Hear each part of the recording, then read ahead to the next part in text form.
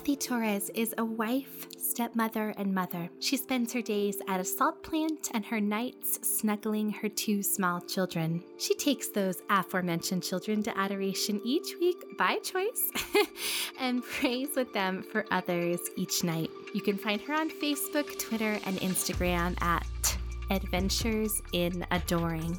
Listeners, we ask that you sit with us, pray with us, and learn with us as we listen to Kathy's story of faith on our shared journey to the cross.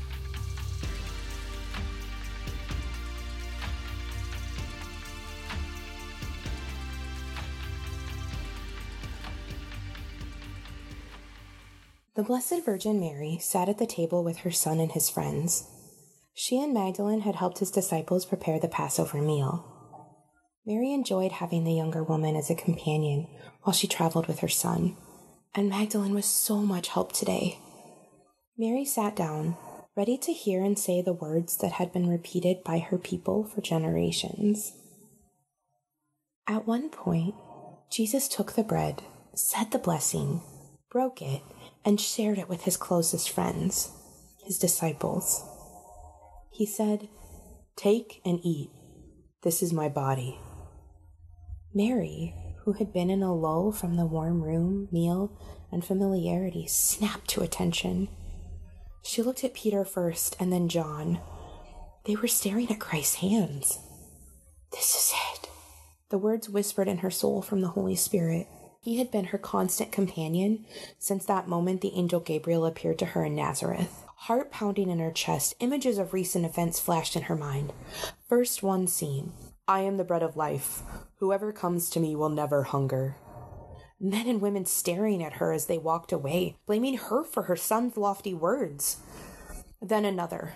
"Behold the Lamb of God, who takes away the sin of the world." The baptized were wild with the Spirit of God as the Holy Spirit descended on her son, on their son.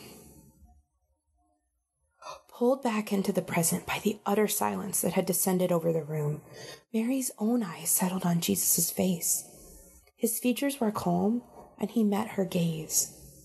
Love burned between them. The pounding slowed. She brushed off her fear, trusting in her son's strength and his Father's plan. She began to listen to his words as he taught. All of them knew that tonight would be important. "This is my blood of the covenant, which will be shed on behalf of many for the forgiveness of sins."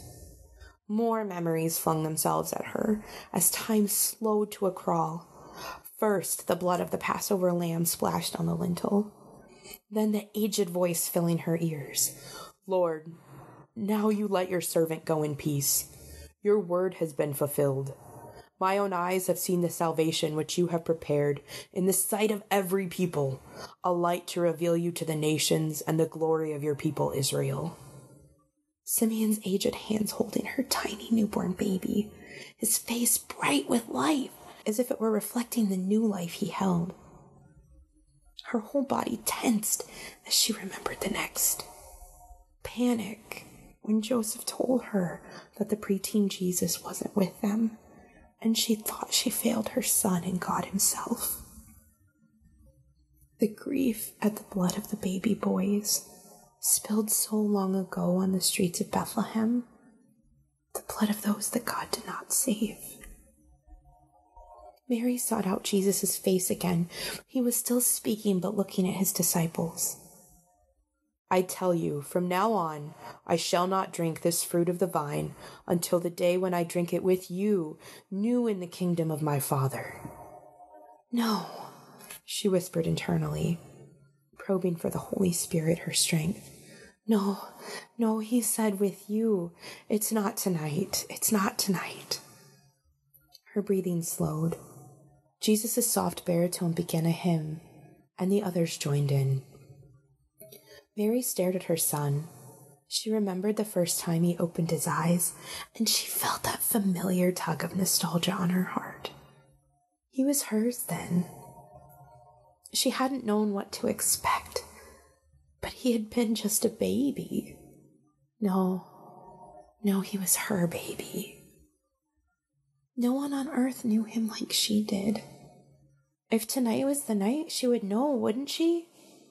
He was still her baby, her son. But he hadn't really been hers in so long. In those early days and years, she had to share him with so many strangers. Shepherds, kings, temple priests. Oh, she longed to go back just once to the quiet years she shared with Joseph and Jesus, when he still fit in her arms. Jesus looked at her, sure and strong. His voice rose, and it was all she could hear. She tried to burn this moment into her memory. His tender voice, the curve of his chin, the shape of his lips, the joy and love of his friends as he spoke to them. She was comforted enough to join the song.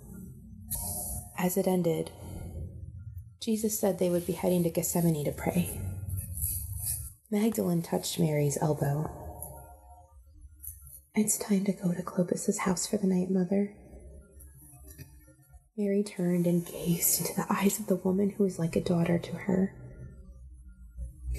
"I'm going to let Jesus know first." Confusion clouded Magdalene's face, but she stepped back, giving Mary a clear path to Jesus. Mary approached Jesus, and as he turned towards her, she saw it. For a second, in his eyes, she knew this was it. She clung to him, breathing him in, feeling the weight of him in her arms. She remembered all of the night she spent with him pressed firmly against her. She remembered their conversations that lasted late into the night after Joseph's death, trying to fill his absence with words and failing. She remembered her little boy, showing her flowers he found that had only been weeds. She inhaled deeply.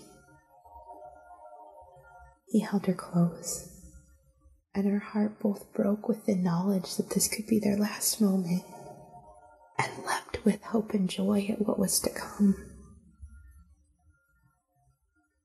Jesus left with his disciples, but before he turned out of sight, he looked at her. One final shared moment. Magdalene again touched Mary's elbow, and she broke her gaze. "Yes, let's go," she said.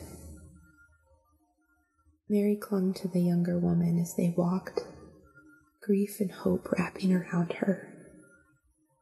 She turned to Magdalene.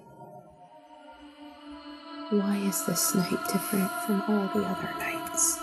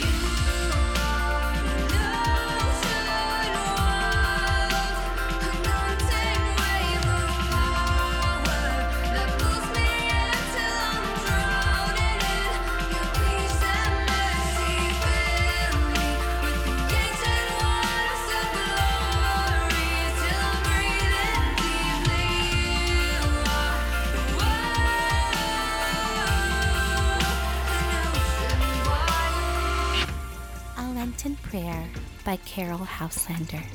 By your heaviness and fear of Gethsemane, comfort the oppressed and those who are afraid.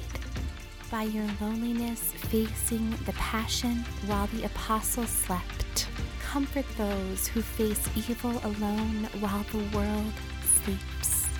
By your persistent prayer in anguish of anticipation, strengthen those who shrink from the unknown. By your humility, Lord, taking the comfort of angels, give us grace to help and to be helped by one another, and in one another to comfort you, Jesus Christ. Amen.